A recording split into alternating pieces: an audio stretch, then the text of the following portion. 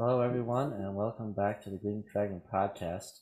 I'm your host, Tom, and Aiden is out this week, but Jake is joining us today as our fellow co host. And we have a guest, Kate Wagner, who's a uh, friend from school that I met. She was a freshman when I was a senior, and then I've been living in town still, so I've been able to stick around the crowd a little bit. So, welcome to the show, Kate. Thanks. Yeah, thanks for having me on. So, for tonight's discussion, we are going to get into Kate's thesis topic. Um, Kind of the idea of like why common sense is so essential and why it could be the most principle of human knowledge and like what it means to have common sense, and then also start to talk a little bit about uh, trans people, that whole kind of situation, like how you understand it, what we can learn from it. But to start off, Kate, would you like to share a little bit about your background, like where you grew up, what you like to do, and things like that? Yeah, sure. Uh, grew up in Minnesota, and we've just like always lived in town, but tried to do as much as we can, kind of on our own. Um, and so definitely grew up with a lot of like do your own oil changes, hunt your own deer, grow your own garden, uh, clean your own guns kind of mentality. Um, we so I went to Catholic schools K through 12. Um, we were not always Catholic or even Christian, but we converted when I was pretty young. Um, and yeah, just have always kind of come from a conservative family. I'm going into my senior year at Wyoming Catholic College in Lander, Wyoming.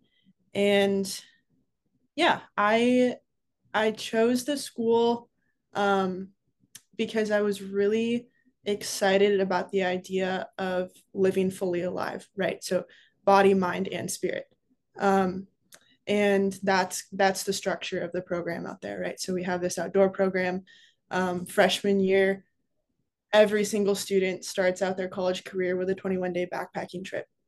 We are like a classical liberal arts college, and so you get like this very deep philosophical and theological and literature based education, and then we're a Catholic school as well, so you have the spiritual component in there as well, and just like yeah, being fully a human and living fully alive. Um, so yeah, that's a little bit about me. I am very interested in agriculture, so I'm working on a couple different farms right now. Um, Growing some organic vegetables in greenhouses and then milking sheep. Uh, yeah, worked with animals and lots of different crops and stuff. So That's awesome. I didn't know that you were converted early on. But I mean, it's really hard to beat that grassroots growing up lifestyle. Like, mhm. um, I, my dad had a plant nursery, so we kind of got the experience of a farm life growing up. But Mm. like, there's so much value in like working with your hands and seeing what you do like come alive with gardens and agriculture, like raising animals, and then yeah, like you get such a good perspective on like how things work in the world, and Mhm. I think it's really foundational for like all that we learned at WCC because it kind of grounds everything, like all the ideas of philosophy you can generally find just in nature. That's how like Aristotle brought in the idea of natural philosophy and all that. So that's awesome. Uh, I'm really glad that people have that kind of opportunity when they're growing up in the creation that God gave us. So yeah. Yeah, no, and I mean, I think we'll probably talk about that more as we go, but like that's basically my whole thesis um, is right. So that experience, those experiences of working and basically stewarding, right, which is like the first thing that if you're, working in a Christian context, like that's the first thing that God really told us to do was to steward the earth. And so like it has to be good for us, right? And if it's like the first thing that he asked us to do, like it's probably one of the best things we can do. That's like best for us, that's going to like lead us closest to him, that's going to bring us closest to truth, right? And um and so I think that's kind of where, yeah, common sense comes in, um is through experiencing reality like as an embodied reason, right? Because that's what we are. um but yeah, we'll get to that. Um, I was at WCC, but what do you have some questions, Jake? Like, because you and Aiden kind of got an outsider's perspective, but I feel like you get a little more of a glimpse of what it was like there. But Yeah, no, it definitely sounds like a fantastic place to go to school, and I'd imagine both of you guys with your grassroots, self-sufficient, respective backgrounds, that probably prepared you well for that 3 week backpacking trip. Initially, I've always something, if I could do it all over again, I wish my school had that. That sounds like a pretty neat experience. Um, but yeah, I mean, I guess I was just curious, do you still keep in touch with a lot of your classmates, and do you feel like you found a pretty good community there? Me, Tom, both of us. Yeah, either one or both. um I guess Tom, you should probably maybe speak to this first because you're an alumni. yeah, So um, it's so there's this weird I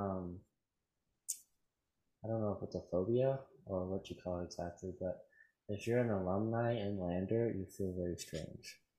And I've talked to like so many people about it, and I don't know what it is exactly, but I think it's the idea that you went somewhere new, and then they're like, go out into the world and change it, and you're still around, and they're like, well, you're supposed to be gone by now. It's yeah. like, well, I know. So I usually don't really go to any events at school unless someone invites me. Otherwise, I just feel awkward. Um, but I try my best to stay in touch with people I knew from school. And actually, this podcast has been a great way to do that because people that you haven't seen in a while, um, we're actually talking about this last night with Andrew, but we were talking about how community grows around an activity. So if you're able to do something with your friends, like say on a podcast, for example, it's kind of a little bit more fun than just like giving them a call and finding out what's happened in their life. Because on a podcast, you're being proactive in the present time for something in the future. So it's kind of more like a forward-thinking idea that you can do with your friends rather than just kind of catching up on the past. So that's been good for me, and it's been cool because I've been able to meet a lot of the local people, and finding that Lander is somehow strangely a hub of the whole U.S. There's people here that you would never have guessed did what they did, and then they just come to Lander just to be here. Like Yep. it's a new life. It's crazy. Did you What notice the? that, Kate? Yes. Yeah. And like, why Lander? Like, I understand why the climbers come, because there's good rock climbing. I understand why the cowboys come. There's like good places for cattle, all that sort of stuff. And then you have these like crazy adventuring randos who like ended up in the middle of Wyoming where like one bad winter storm shuts all of the roads outside of Lander down and you're like stuck in this little town of 8,000 people. Like I don't know why you chose Lander. Um but like cool. Yeah, it's almost like the hub too for like the Catholic world somehow. Like I just found this out. Yeah, on Monday we had a little Memorial Day party over here. I was talking to Andrew Matthews and found out that one of his best friends he knew from school was Bo Caviezel, the son of Jim Caviezel. Wow. And then to take it a step further, I found that Emma Grayson babysits Jim Caviezel's kids. What? I know, I lived in Emma. the same dorm as her for a year and she never told me that. I No. know. That's so cool. What? Like, dang, well, you're just like automatically famous now. Yeah. Wow. Yeah, Yeah. no, the other thing that I've noticed in Fremont County too is we have an amazing agricultural community in Fremont County. I don't know like how connected you are to that, Tom. But CWC, the like state college that's in Lander a little bit, they have a really good sustainable ag community, not just like education, but like community amongst farmers and like programs and people helping each other out. And it's crazy. It's like very developed. I have So no idea. yeah, Yeah, I have to look into that. go to the farmers market. You meet so many cool people. That's a good idea. I've been meaning to make it over there for a while. See, Yeah. I'm not a very good community member yet. We're just working. Maybe not more. But, Yeah. Yeah. Yeah, I don't know. I think the other thing that I run into just with like staying in touch with people, especially with alumni, is so we have this like very limited technology policy when you're a student. So every single student turns in their cell phone whenever they're on campus to like the Office of Student Life, and they just like you shut off your cell phone, you don't have it like day to day life unless you like leave town. And kind of the idea is like it's a community builder, right? And the like instant gratification of the technology is like distracting us from reality, so it like helps you to be more present. um but I mean, there's always like exceptions to this generalization, but a lot of alumni I've found like don't really like using their phones. So it's just so hard to like stay in contact with certain people. Because you just like get used to like living life without it, you know, and we really don't need it. Um, so that's the only hang up that I've had with staying in touch with people, I suppose. Yeah, no, that we actually touched upon that in a podcast a couple weeks ago. Mm. And I guess I would ask, do you notice um, like a palpable difference at once you turn your phone in and forever for however long, 1 or 2 days? Do you notice yourself like longing for it, or are you pretty quick to disassociate yourself from it? I feel like I'm pretty good at disassociating from it once I turn it in. But once I get it back, I mean, I'm human. I'm like just as addicted to it as ever. I am unfortunately not one of those students who goes on breaks and is like, I don't like my phone anymore. Um, mea culpa. But Well, I think the very fact that you're able to give it up for even a day or two, I think that still says a lot about about being able to be detached from it. So, yeah, but I think that's a pretty cool policy they have. kind of makes life hard sometimes, but no, it's good. yeah, it's I've noticed too, like after going to school and if someone pulls out a phone that was a student in front of you, you have this automatic reaction. It's like, whoa, what are you doing? Like, Yeah. did you understand like what this Yeah. was about? Yeah. Yeah. I thought it was just funny because I was like, huh, I wouldn't have expected it. Because like I noticed people that were like use their phones more through school actually use them less out of school now than the people that use them less in school, which is kind of weird. Mm. Mm. Yeah, I think it's just like understanding how to use a tool correctly, but definitely have my shortcomings with that as well. Because I was talking to Easton about this actually, Mm. um, like how there's almost like this weird FOMO when you don't have your phone on you, when you know you could have it, because you want to see what's going on, Mm-hmm. and when you can't see, you're kind of like you're almost a little bit scared. You're like, what's really going on and stuff. But at the same time, if you do go on it and you find out all the bad news, then it makes you depressed. So it's kind of a double-edged sword there. But Yeah. Yeah. No, I have found that like I was just at a wedding a few weeks ago, right? And there were a whole bunch of people from your class, actually, Tom. It was super cool. So Tom was a senior, right, when I was a freshman, and our two classes were like super close for some odd reason. I don't really know exactly what it was. I think we had a lot of like siblings Yeah, and friends. I think we saw everything on the same wavelength too. Yeah.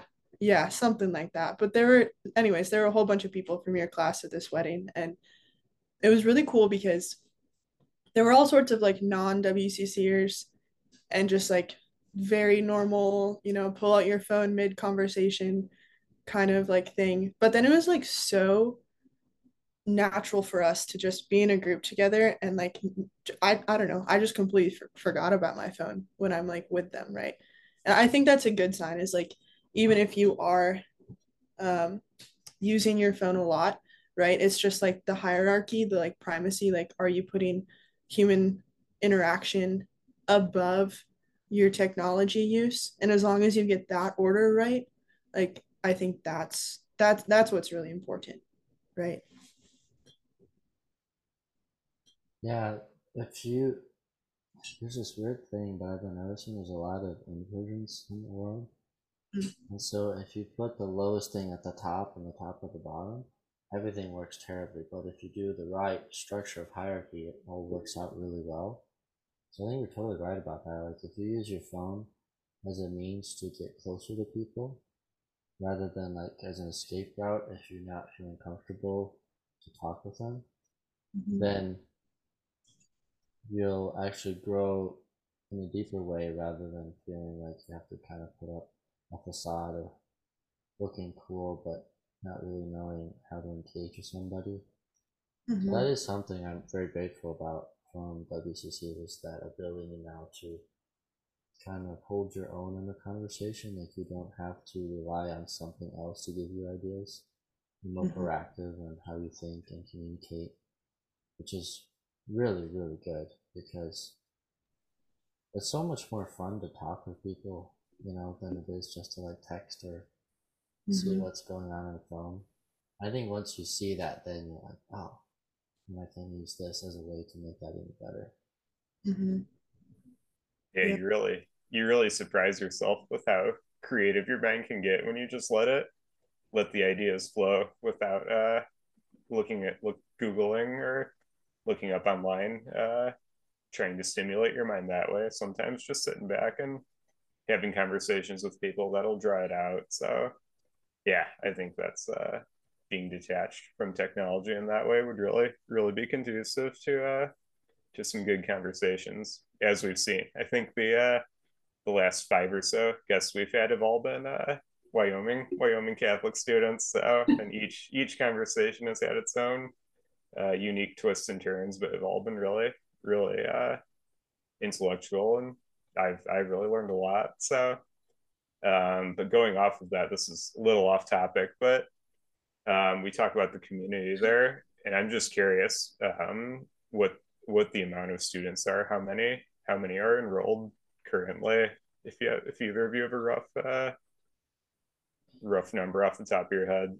Last I checked, it was like 170, 180, and Oh there's wow, just under 200. So, I mean, we're pretty small. You're going to know everybody. But yeah, that's really interesting. But also that's pretty neat in my opinion.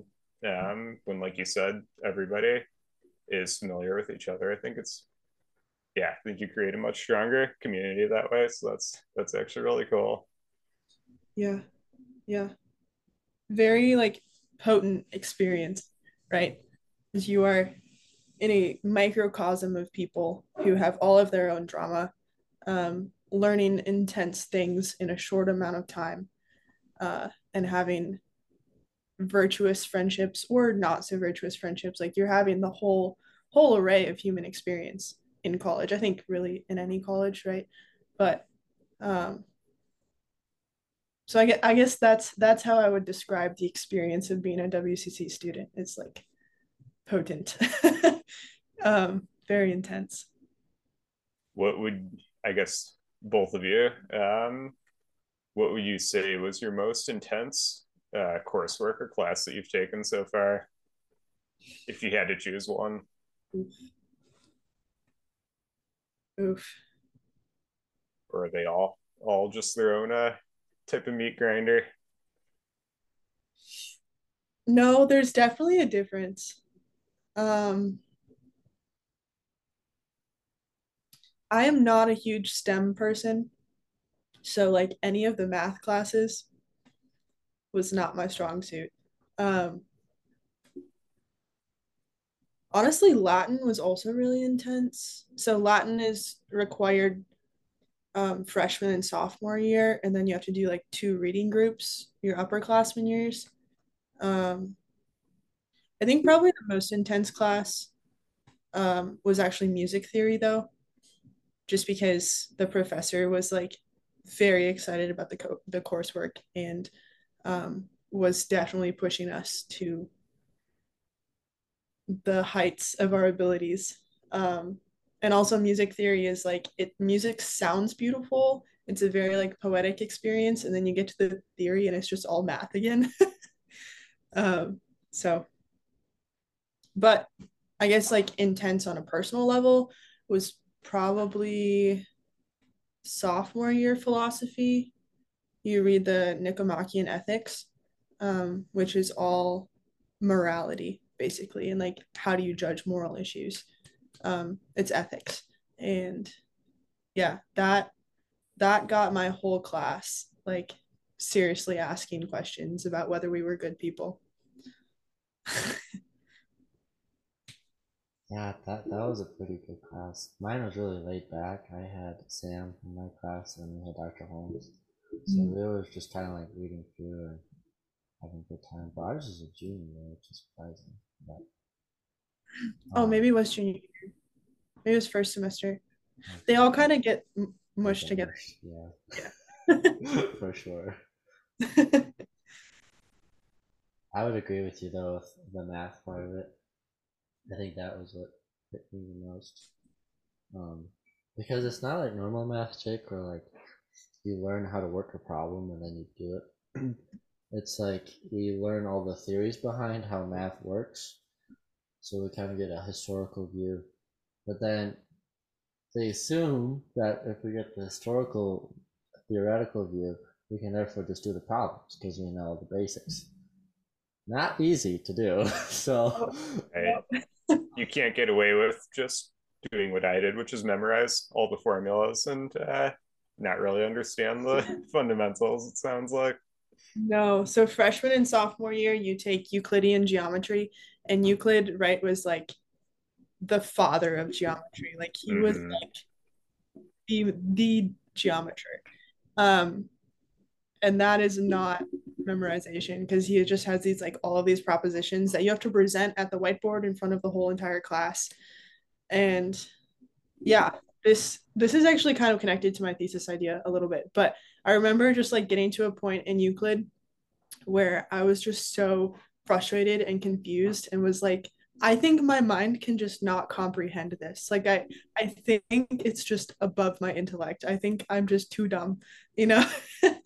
um and then I realized like no, like Euclid was a normal human person with a normal human rationality.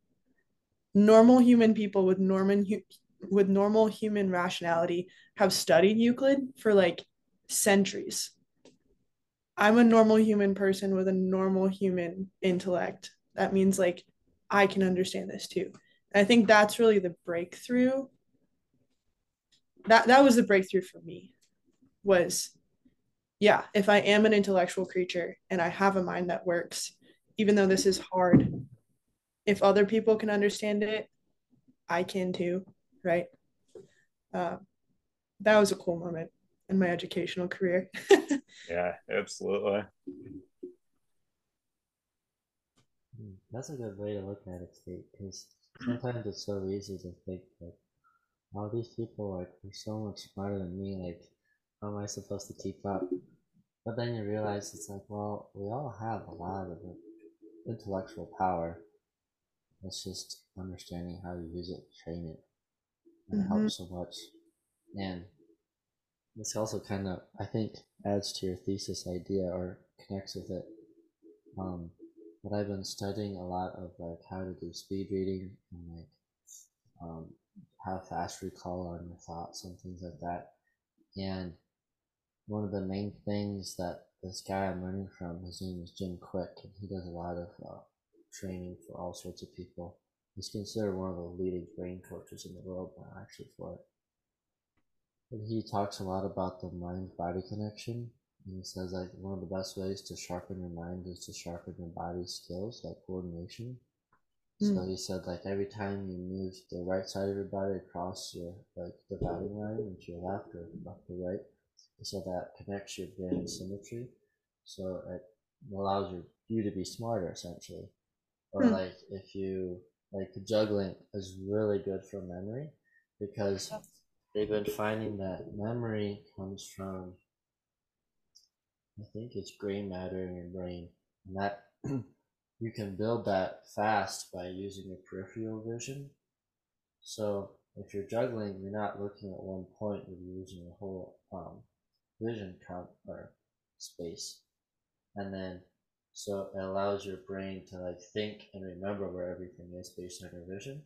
So then your memory is a lot stronger from it. So it's all like very hands-on, like how you improve your memory, and like even speed reading is you just pointing at the words with your finger because our eyes follow our hands. Like whenever you count something, you always use your finger. So really cool. So I don't know if you want to speak to that at all, but yeah, no, just goes to show like we are. I like the term created reason more than rational animal, because I think rational animal is a little bit too modernistic and kind of scientific revolution, right? Like basically what a human is an animal who, right, is rational. But I think generally the term rational is kind of used to mean like abstracting or considering like just the abstract intellectual concept rather than like a whole, right? Truth as a whole entire thing that also informs the material world that we're in, right? I guess this is kind of the difference between someone like Descartes and a poet like Hopkins. I just did a big, huge project on Gerard Manley Hopkins, who is well loved by both my class and Tom's class. But so Descartes, his whole thing, right, is I think, therefore I am. That's his phrase. So he decides basically in his thought, his system of thought, that you cannot trust your like sensation, your sense experience, right? Because what about dreams? We have these dreams where it's like we feel things and we smell things and we hear things and we touch things. And our quote unquote sense experience is lying to us because we're dreaming, right? We're not actually experiencing reality.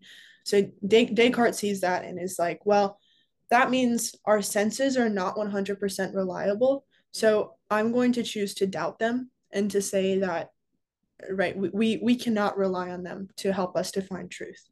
So the only thing that he can trust is the fact that he knows he can think.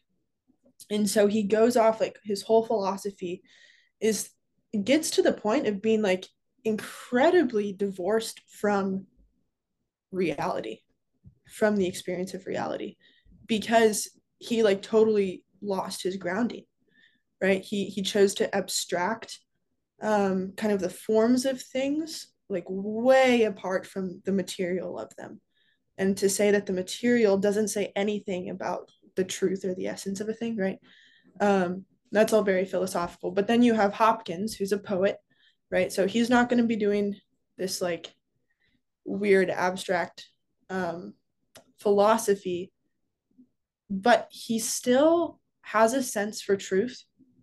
Um, and his theory is basically we should trust our senses because that's what humans are. Like we, if the soul leaves the body, that's a corpse, right? And so, like, we need our soul, we need our intellect. But if we don't have a body, we're also not human.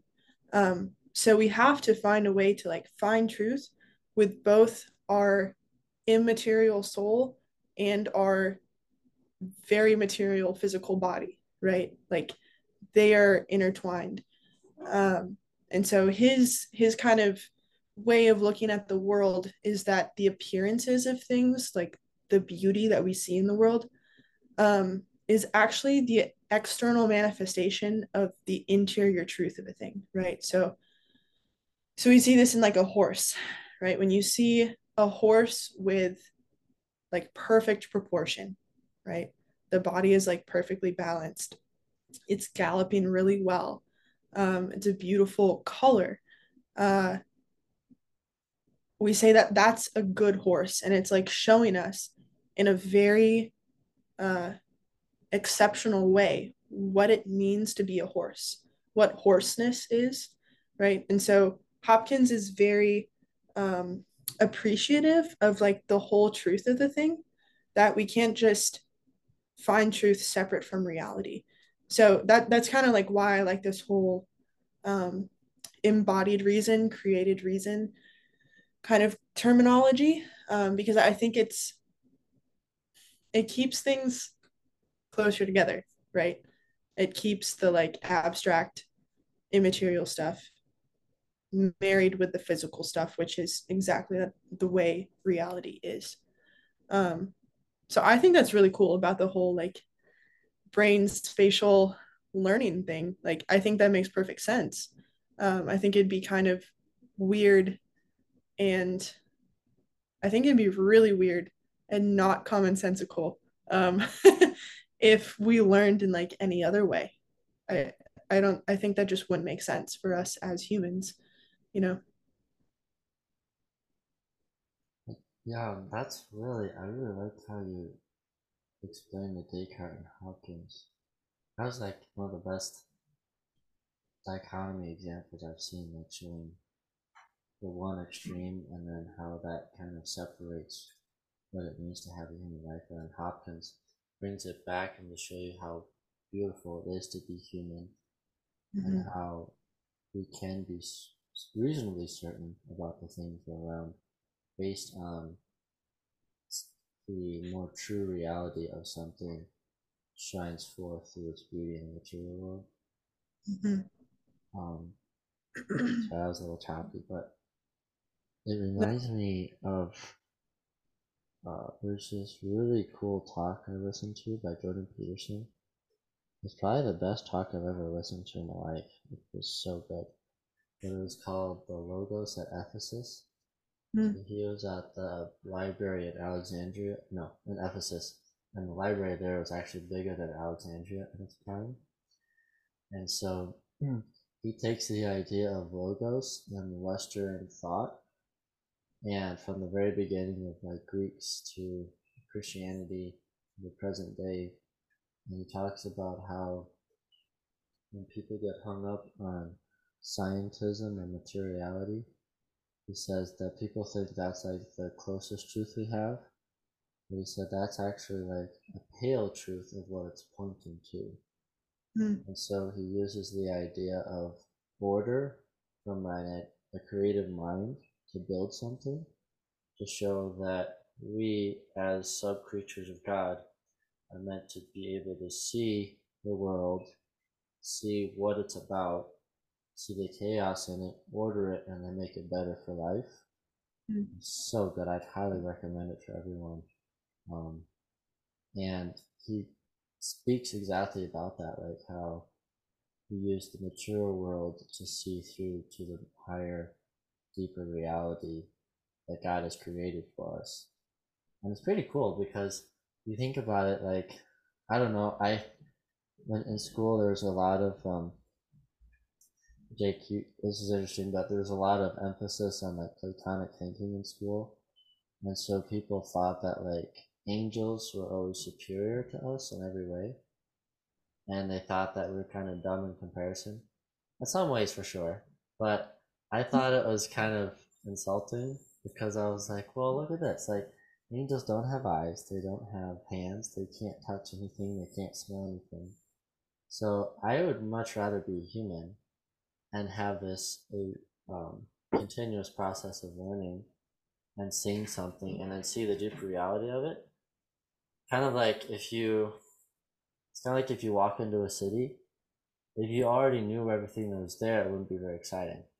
Mm-hmm. So, but if you get to explore it with friends and people, that makes life really fun. And then people that you want to learn from can therefore keep teaching you, and your life can become fuller and fuller. So, I'm all with you, Kate. I think that it's a really good way to think about it. Just like seeing through the material world, seeing the goodness, the beauty, and the truth of it, and that leads us to higher things. Mm-hmm. Yeah, that's a great way to think about it. I guess that never really really crossed my mind, but yeah, and it makes you, I guess, seeing that power that we have, the capacity to learn, just would encourage you to continue that process of broadening your knowledge and having discussions like this one. That's really a neat way to think about it. Yeah.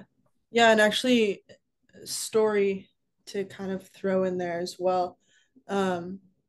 Jake, earlier you were asking kind of like what inspired me towards my thesis topic.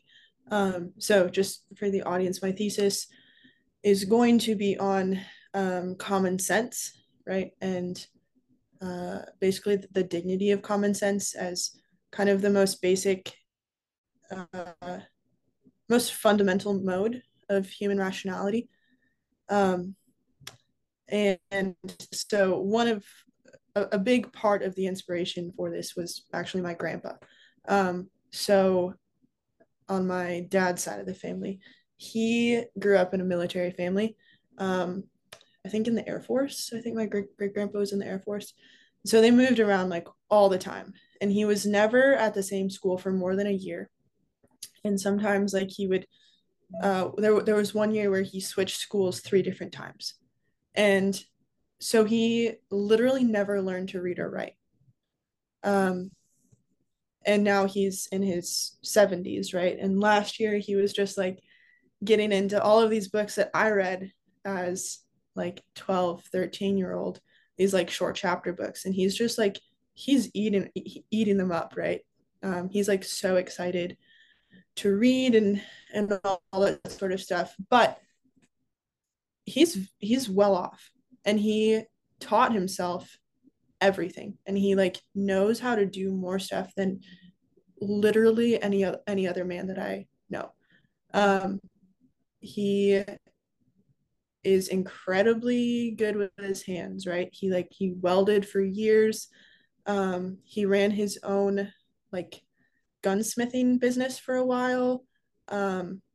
Knows how to grow stuff, has built houses, like knows all of the engine stuff, can fix like any engine. This carpentry, like he's doing well. And he never got a good education. And that always just like really interested me. How someone he's also just very wise, right? He's very good at giving advice, especially for, you know, people issues and drama and whatnot. How can someone who never got an education, never really learned the school stuff, have such a good sense for truth and have such a skill at learning, right? And that's kind of what first caught my interest about like, so basically all of us humans, we all have this mind, we all have this intellect that works, that we don't need school necessarily to use, right? We can use our intellect and we can accomplish a lot just through our normal human powers. Um, just thought I'd throw that in. But I think just more proof, right, uh, of this thing that I want to call common sense.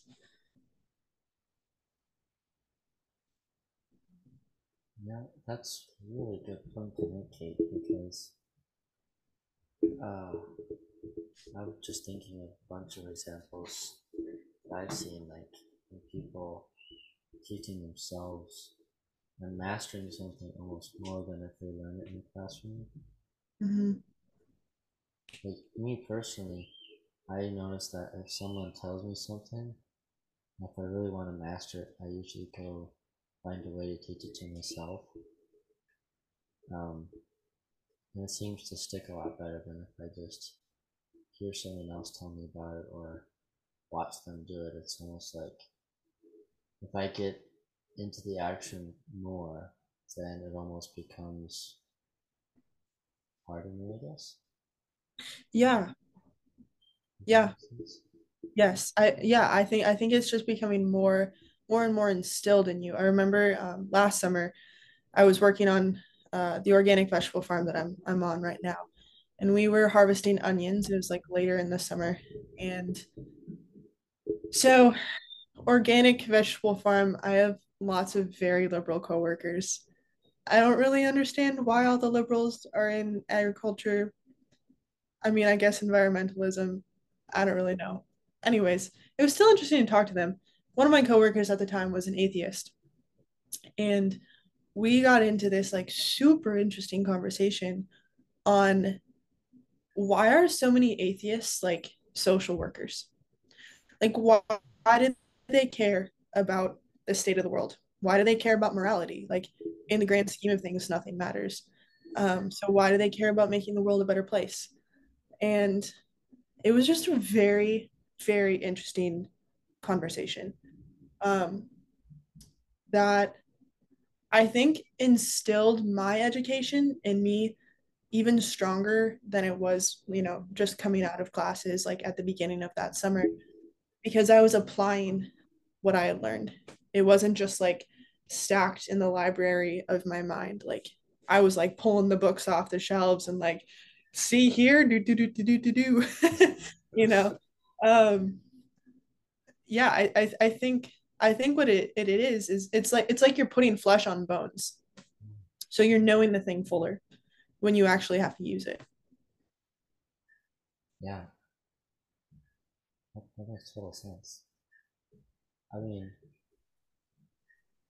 yeah, like, so Jake, as a bit of a background, there's this philosophy at school that I've been finding out actually, not all the teachers hold this, but we're taught this a lot. It's like if something's good, you should do it because it's good to do. Mm. So if it's good for its own sake, you should do it. And that's the argument for a lot of like doing things that don't seem to make sense, but they say you should do it anyway. So they think knowledge is ultimate, but I've been thinking about this for a while, and I don't think that's true. I think knowledge applied is much better because people are like, well, just learning about the world is so good. We don't necessarily have to use that knowledge for something. But then my question is, well, then why did God do something with his knowledge? Yeah. So if he just thinking about it was a good thing, and he didn't have to create the world for us. And the people that you most respect, is I think most people agree on this, that are the people that knew something and then acted upon it to make the world a better place.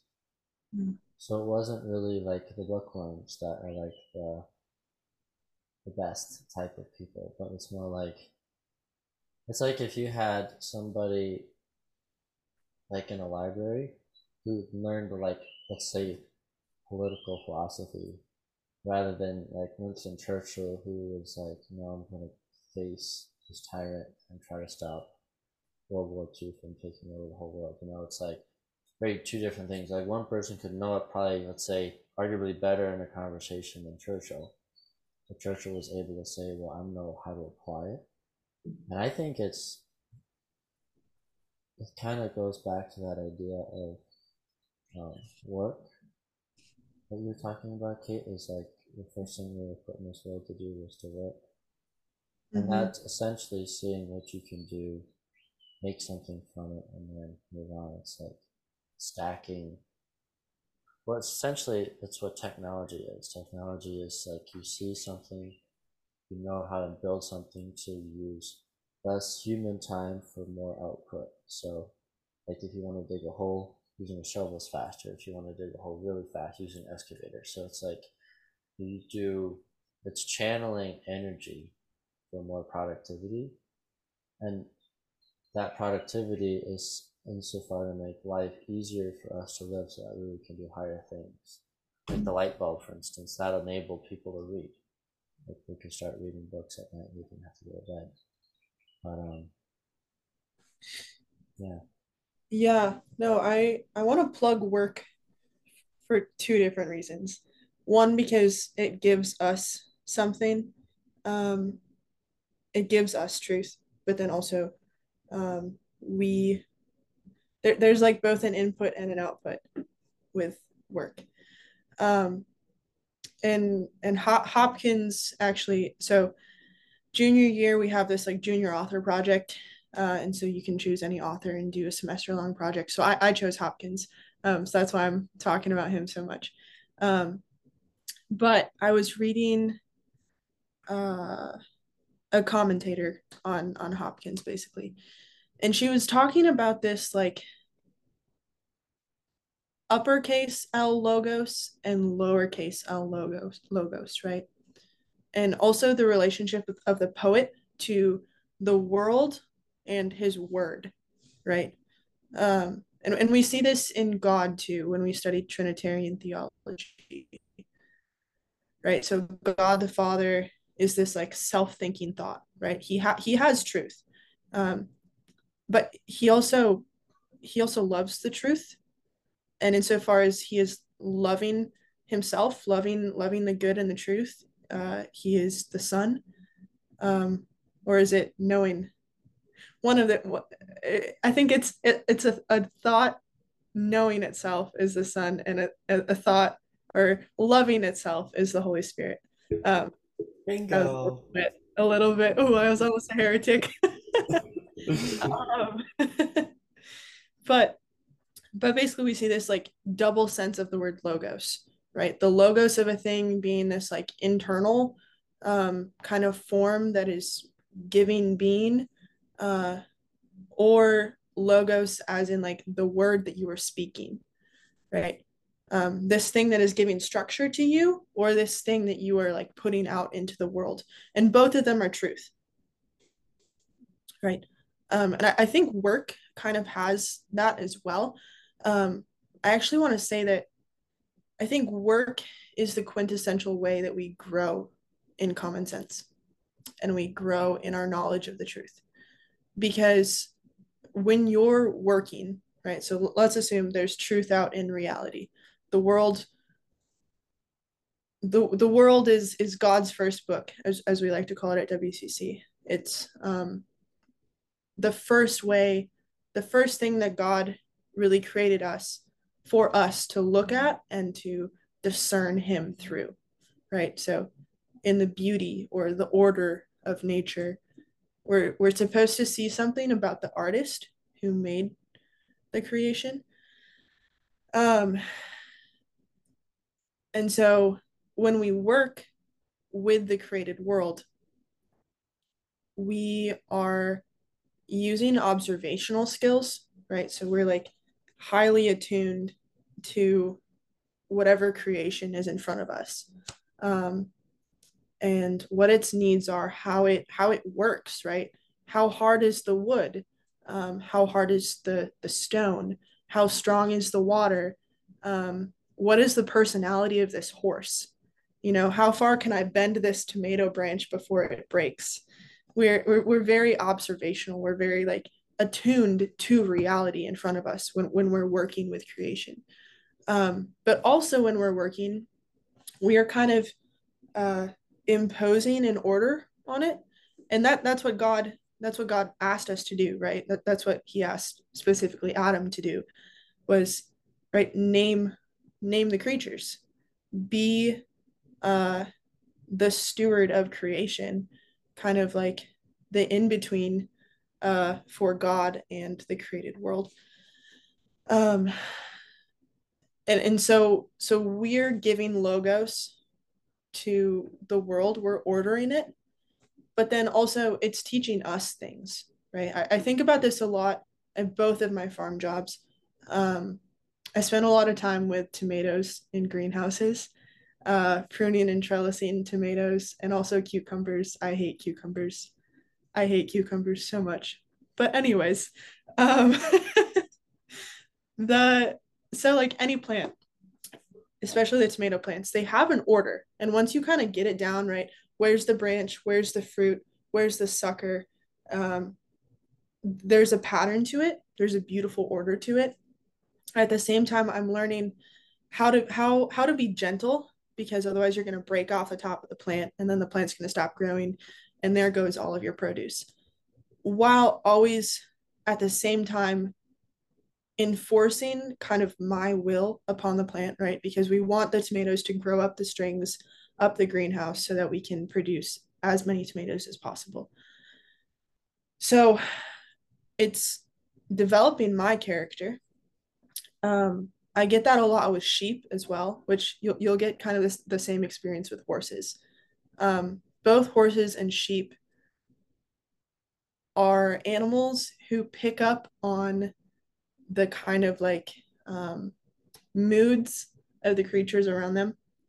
So horses, when you ride a horse, if you come in super angry and like super stressed out, maybe anxious, the horse is going to pick up on that, and it's going to start like acting in kind of the same way, because it knows that you're not confident and that you're not in control, and so it's going to try and be in control.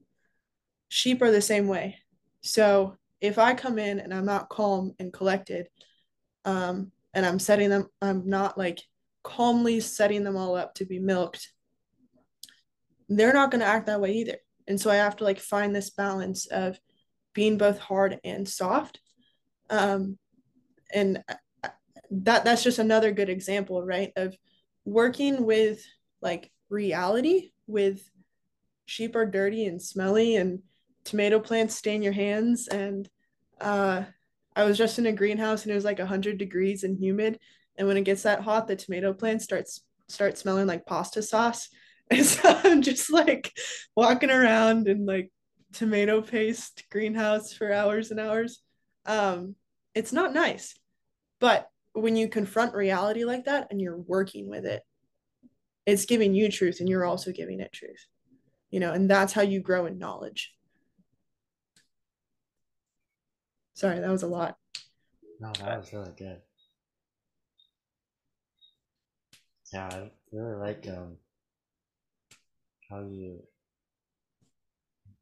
drew that idea out, because I've had like semblance or like small ideas relating to that big idea, but I really like how you explain that like work is showing you how things work. So if you understand how reality works, then you can impose your own will on it for the good that you see should be done with it. And that actually allows for whatever you're working with to come to its full prime. Because like if you look at just nature itself, and then you look at what man does with nature, like there's so many more plants and things growing and animals around when there's man. Like every city somehow has like the deer problem, but there's hardly any deer out in the wild. Like so there's like this domestication that allows life to grow faster, but that's because of man's ability to work and to see how reality works. Now, I don't know. What are your thoughts, Jake? I was just gonna say you guys have almost got me excited to get up in the morning tomorrow and go to work. That's you guys are getting me psyched up for it. But that wasn't good. That was a really really great way to think about it. That's awesome. Yeah. Yeah, and I guess that's also where I think a lot of wisdom comes from. It's interesting. I think we even experienced this at WCC, Tom. Uh, certain like people who completely devote themselves to the intellectual life and don't have like even just hobbies where they're working with their hands.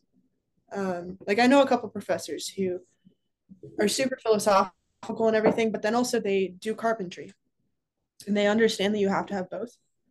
Um, and then there's other people who I think are just unbalanced, right? It's not that they're not pursuing the good when they like radically devote themselves to an intellectual life and not to work, because there's a lot of good there. I think it's just unbalanced. And you can kind of like sense that in people, you know?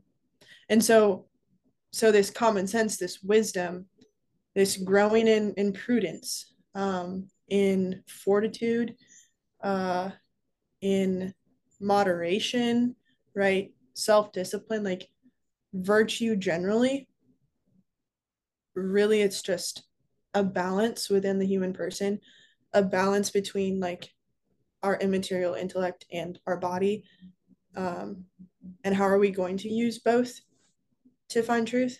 Um, and you can go to either extreme, right? You can be a degenerate and like work your ass off on some like, I don't know, factory job or something, and then just get drunk, when you get home and just let your work become your life.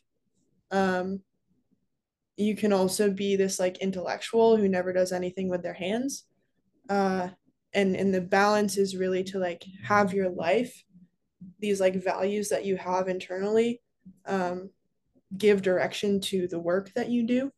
And I think that's right. That's what God does. He has this like truth uh, in his mind, in his being, and he's just putting it to work. It's just this like continuous flow.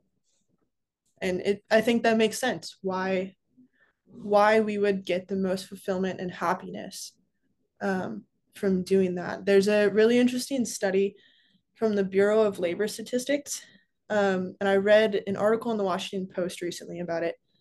And they did this study on like what was the happiest career, where were people the most fulfilled, the least stressed, felt like they were doing the most meaningful work. And the people who were the least stressed out, felt like they were doing the most meaningful work, um, were the happiest. They were loggers and foresters, compared to like all sorts of office jobs, people with doctorates, all sorts of stuff. That's a very dangerous job, and that's a very remote job. It's a very hard job. It's a very bodily job. But they were the happiest, and they felt like the most human. It's just really interesting. That is really interesting. It's funny you mentioned that because I have noticed being on a construction crew myself that there's something like really satisfying when you see something completed with your eyes and you know you did it. Mm. Like it's almost weird, but you almost feel giddy sometimes. You're like, "Whoa, look what I did!" I like built Yeah. this up, and you're like, "It looks really good." But yeah, it's like I think something to do with the. It's almost like the test of work, like the challenge. It's like if there's something difficult, you want to see if you can do it. It's kind of like if you're like playing a sport and someone does a cool trick, you're like, I want to try and see if I can do it.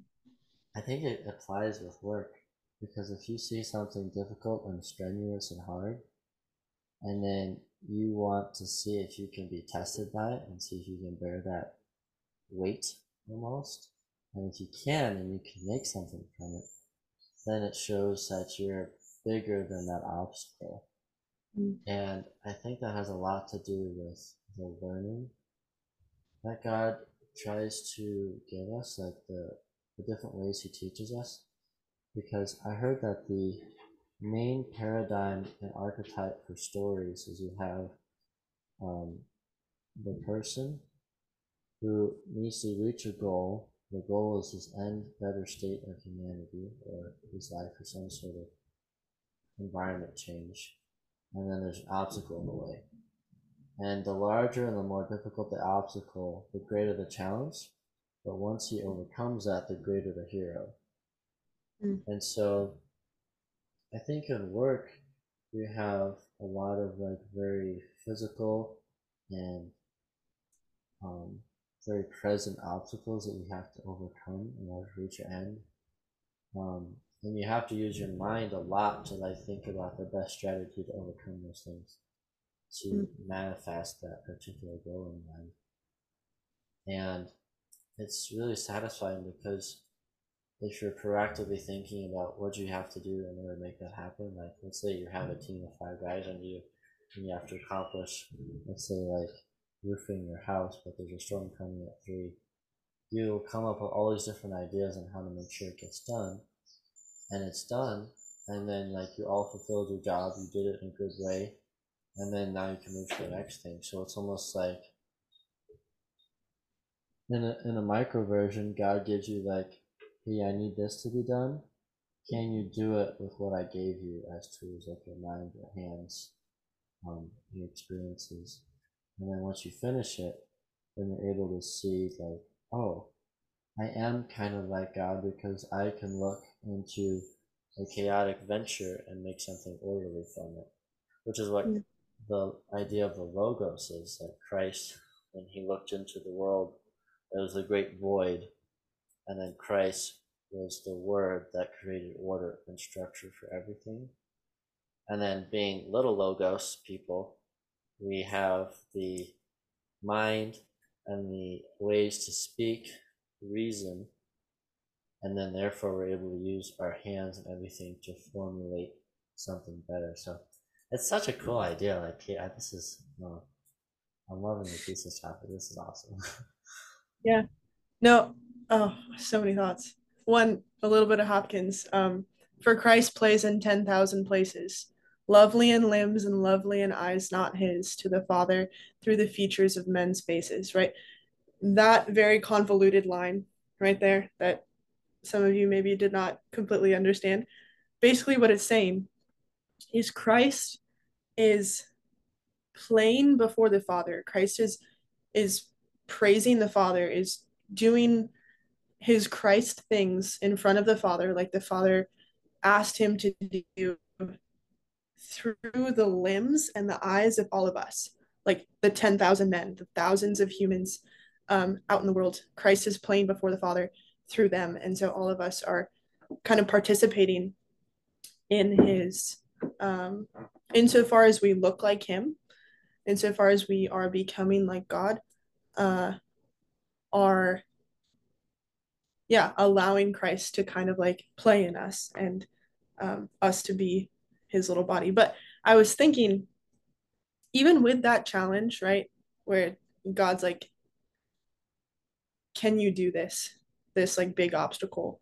Can you accomplish this feat of construction? Even if you can't, the world is so beautiful that then you just go ask people for help. And what does that do? That helps you grow in relationship, which is another thing that God made us for.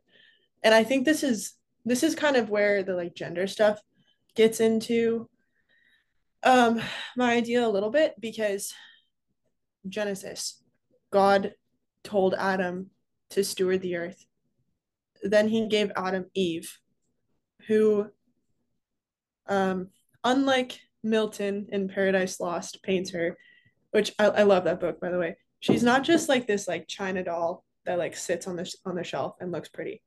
She's like, I'm gonna sound like a Protestant, but she's Adam's helpmate, right? And that's a lot of work. He has like the whole world in front of him. He has to come up with names for every single animal. He has to like prune and make beautiful this garden and like keep it beautiful, which is very hard when it's even just 2 people, because organic growth, like plants grow like wherever they want to. This is a lot of work. This is not like some easy task. Um, so that's just another beautiful thing is even in the challenges of life, well, what's the virtue that you're growing in then? It's the humility to ask other people to help with your work.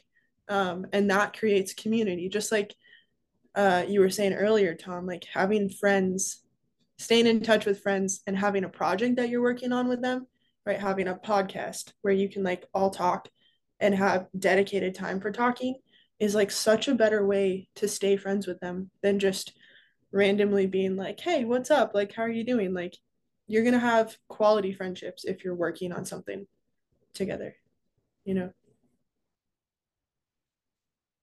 Oh yeah, that's actually a question I've been hearing a lot about. Is like the role of work between man and woman, and like what the married couple does.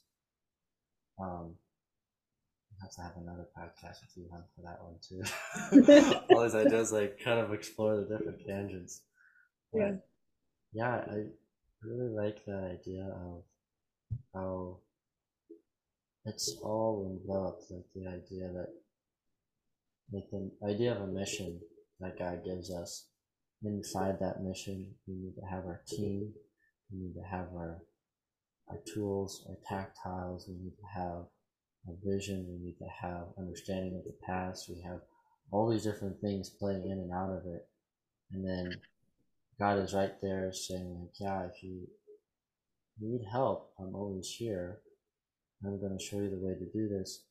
And then you'll get to see the beauty of what you do in the journey and at the end. And if you do it well enough, then you get to come to the ultimate kingdom. And that's where everything is fully shown and where it's like a mimic. I don't know. I mean, I don't know what heaven is like, but from what I've understood, it's like earth is like a mimicking of what could be. You'll read this in Brothers K. His philosophy is that he says heaven and hell are both present on earth. It's whether or not we choose to have either one. So we get to see and choose what life we want to have in the future. But I think it's so centralized around the idea of working and resting inside that work. Like, if you look at all the worst people in history, they're all people who never worked a job. Like Karl Marx never held a job in his whole life, I don't think. Wow. Like, roamed around like in his brother's dad's basement kind of thing for like 20 years and wrote like 2 books in 20 years. So like not productive at all. And so it's like the people that don't want to be a person of service, like being the steward that Christ made us to be, and also the master, the person who's able to understand something so well that he can teach his apprentice, then you just have essentially lifelong babies that need to be cared for. And they want everyone else to work for them because they're too afraid to like go out and get dirty and make something happen. And they don't have that humility inside of themselves to be like, no, I need to go be around the stinky sheep for a day and do my job. I can't just sit inside and be a bum all day. So, yeah, we wonder why there's so many problems in the world when there's like so many full-grown adults with crippling student debt who live in their parents' basements and don't do anything. It's like makes a lot of sense. Exactly. Yeah, Tom, I like that you brought up Karl Marx. I feel like that's an example of like he had his whole ideology was all in his head, all in his what he thought was his reason, which turned out to be pretty irrational. And I think that further invalidates Descartes. I think therefore I am that you brought up earlier, Kate, in that he thought that just simply his reason alone, I guess, or his rationality was sufficient to uh, prove that. I guess, yeah, prove reality. But then you look at Marx and what he thought. I'm trying to think how to explain this. Like his reality ended up causing arguably the most death in 1 century that we've seen. So I think, yeah, I don't know. I sometimes wonder if he had held a job, if maybe he would have thought differently, but and maybe would have saved a century of bloodshed in the process. Sure. Yeah. Yeah. Yeah, because the other thing about work is it puts you in your place.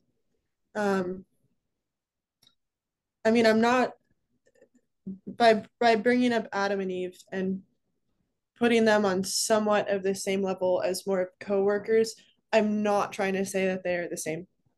I'm not trying to say that uh, femininity and masculinity are should be treated the same, or even that they are capable of the same things, generally speaking, right?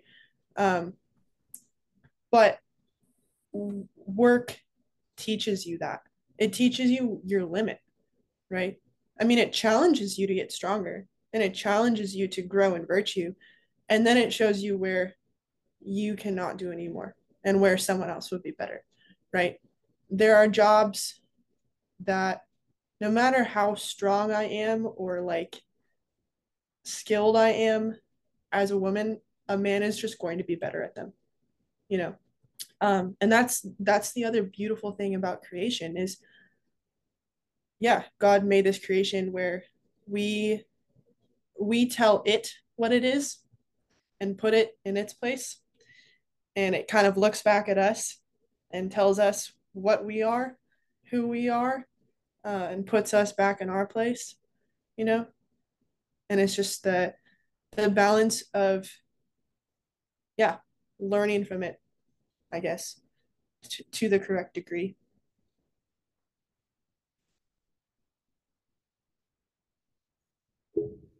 Yeah, that's really well said, Kate. Because it's like the modern day transphobia stuff, not transphobia, it's like the trans crazy stuff. Is Mm-hmm. like they all want to do what the opposite person does. They want to be the opposite of what they are for some reason. Mm-hmm. And I don't know where it comes from exactly, but maybe it's like it's weird because it's like right now you have people say that like hyper masculine men are toxic, and then they say that hyper feminine women are toxic, and then so they try to dumb you down, and the way they dumb you down is like trying to turn you into the opposite thing, so you lose all the stuff that should be present to you. Mm-hmm. And they're maybe it's just like the short-term perspective on the world, but they think that, well, if I'll find my ultimate meaning through my sexuality. But I think they miss the whole point that the sexuality is the beginning of the meaning of your life. It's like that's the first step. Like having babies is what allows for the next generation to fulfill God's work. And your job is to understand the world enough and to keep understanding it and learning and loving what God has given us in order to teach your children and the next generation how to do something similar, but in their specific role. So it's almost like they don't want to be responsible enough to bring creation into existence. Mm-hmm. I don't know what your and Jake's thought on that, but at least that's my take recently on these type of things. Just seeing how they make choices in life and what their priorities are. Yeah. Yeah, no. I mean, I think it's really sad. Um, and I was also thinking about this recently. Uh, I yeah, I have another coworker who um announced that I'm gonna refer to her as she and her because that's her biological gender. Although she would not like me to do that. Um, she announced that she was non-binary and would like us to call her by they and them. And so it was just like very much right in front of me, this whole issue. And it just really struck me that I think they're like living in a different reality. I don't know, because a world, really a Cartesian world, right? Where I think, therefore I am, where the first thing is that they can think and they have a self, and gender follows after that. The gender is something, it's like your outfit that you put on, and not something that is intrinsic to your being. And so I think it's just fundamentally a different worldview. Um, and yeah, a rejection of what we are referring to as reality, um, which is crazy. It's very radical. It's much more radical than just, you know, I don't know. I have this random woman maybe has more masculine qualities or something. Like, sure, there's always this kind of, you have a little bit of both. You know, technically, I think actually women have more testosterone than men scientifically. I heard that someplace. So everyone's gonna have a little bit of like qualities that are stereotypically this, that, or the other thing, but like it's not an uh intrinsic thing for them. It's just something you can throw on top of who you are. Yeah, I would agree with that. I think a lot of it probably stems from an insecurity about themselves, something underlying that they dislike or would change, about whether it's their appearance or how their brain works, what their instincts are. Um, I think, yeah, like you said, it's something to kind of cover that up, and I think it also that stems from, like you mentioned, Kate. It's like a different worldview. I agree with that, and I think it's a worldview in which, I don't know, like only yourself exists. You're not you're not like working towards a common goal, as you mentioned, Tom, with the construction example. It's yeah, just kind of divorced from reality or any physical sense of things. It's all really all in their head, and just like a fantasy world. Yeah, and one other thing that I've always kind of been puzzled by is, why are there so many of these liberal types, like alphabet LGBT people in places like agriculture? Because there, especially when you're working with animals, like gender is so apparent. You have a female sheep and you have a male sheep. You have a cow you can milk and a cow that you cannot. You have a duck that lays eggs and a duck that does not lay eggs. And it is very apparent which one is the female and which one is the male. And it's very important. It's like absolutely essential to your business model that you have different genders of animal. Um, and you're just like, so it's right in front of your face. And so I really don't understand how people can look at that, and especially people who are like, humans are basically just animals with glorified minds. How can you look at that, be working with animals every single day, and still think, oh, we can be different, right? We can be something more than just female or male. Heck, I could be a cat, like it just confuses me how people can be like also so confronted with reality and yet not live in it, um, which is very striking. which again kind of makes me think like this is a very radical thing. This is not just a different political opinion. This is a different reality. Yeah, that is a tough one to think about. I don't know if I can come up with a good answer. Other than that, maybe like there's some semblance of sanity that's like bringing them or drawing them towards the natural order that you see in animals. I don't know. That's Yeah. kind of what came to mind, but yeah, no, that is pretty striking. You would hope. I mean, I hope that like yeah, nature can be a way that people not to sound like a hippie, but I hope that the reality of nature is a way that people can come to sanity again. Well, yeah, I think you're onto something because I think nature is one of those other places that they inverted reality on. They look to nature's being God rather than God who created nature, and that they're supposed to be stewards and have dominion over the world, so they're supposed to be able to control it. They're supposed to be able to domesticate the wild so that higher life can live there. Um, but I think the reason why they're so in touch with plants is because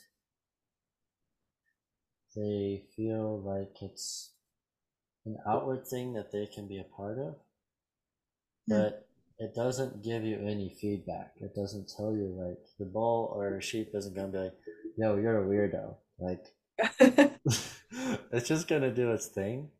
So these people can be as weird as they want, and these animals aren't gonna tell them that they're weird, so they can feel at peace with themselves, I think. Even though it's very obvious that animals, there's two genders, but they have like very complicated reasonings to figure out how humans can be different because we're different than them, so therefore we're higher, so therefore we're not subjected to two genders, which is kind of silly talk. But yeah, there's actually a really interesting idea that's in that talk about Jordan Peterson. He talks about the subjective vision of reality and how there it's not so they thought that when you see something then you believe it, but what they're finding is that you actually have to believe something in order to see it. So even with like simple things, like if you believe that is like there's actually a really good example of how to brainwash somebody. There's like this class and there's a red and a blue circle, and the teacher asks which one of these is bigger, and the kids were like, they're the same size. I'm like, no, like the one's bigger. And so like half the classroom was red and one and a half class was blue. It's like, well, I just given you an example that I just brainwashed you. They're the same size. But because I told you they weren't the same size, you believe they weren't, so you saw something different present in them. It's kind of freaky, but it's kind of cool at the same time. Because that's what Christ says. He's like, believe and then you will see. Rather than see to believe.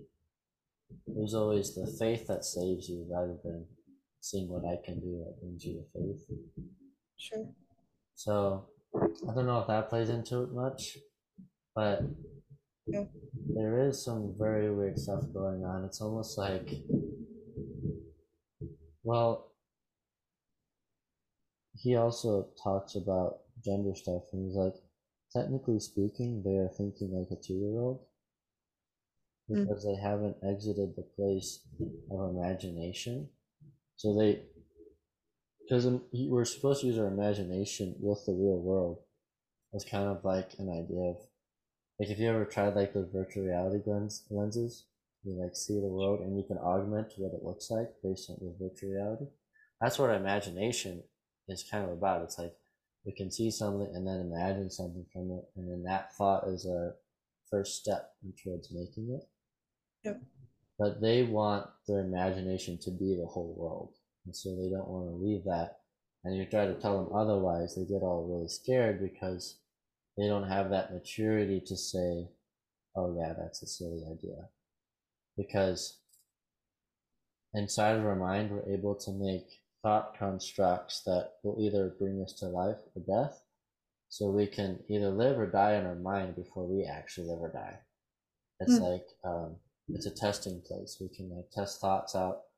It's like, well, should I say this? And then your mind is like, well, that could come off really awkward, so maybe I should. Yeah. So in your mind, you let your own reputation die before you went and said something that maybe you regret later, and then your reputation dies. But sorry, that was kind of a big, long out explanation of my best guess of how we think. I don't know how we think. Yeah, no, wow, that's really interesting.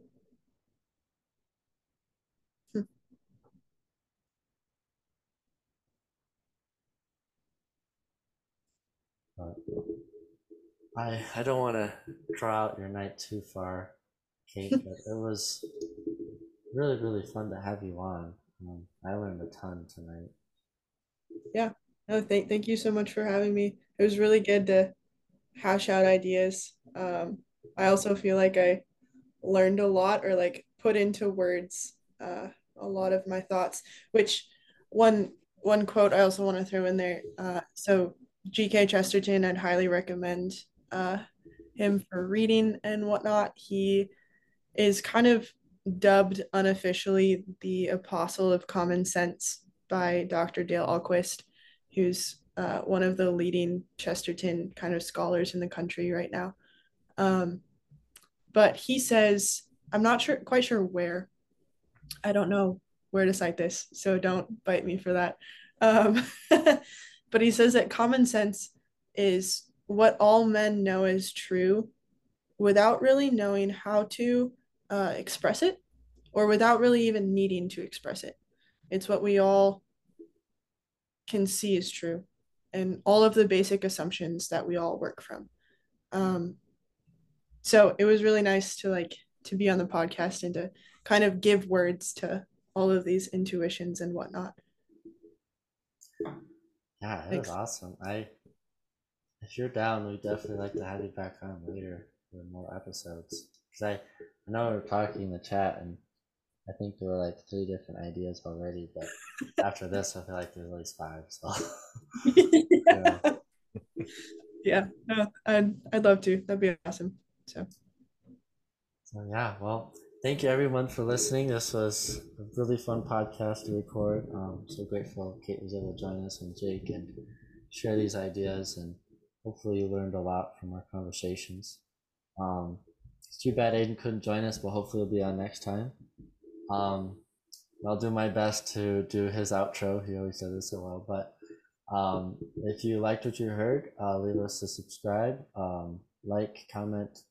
We're on YouTube, Rumble, Apple, Spotify, Twitter, Instagram, and True Social. So you can find all different sorts of content on those platforms.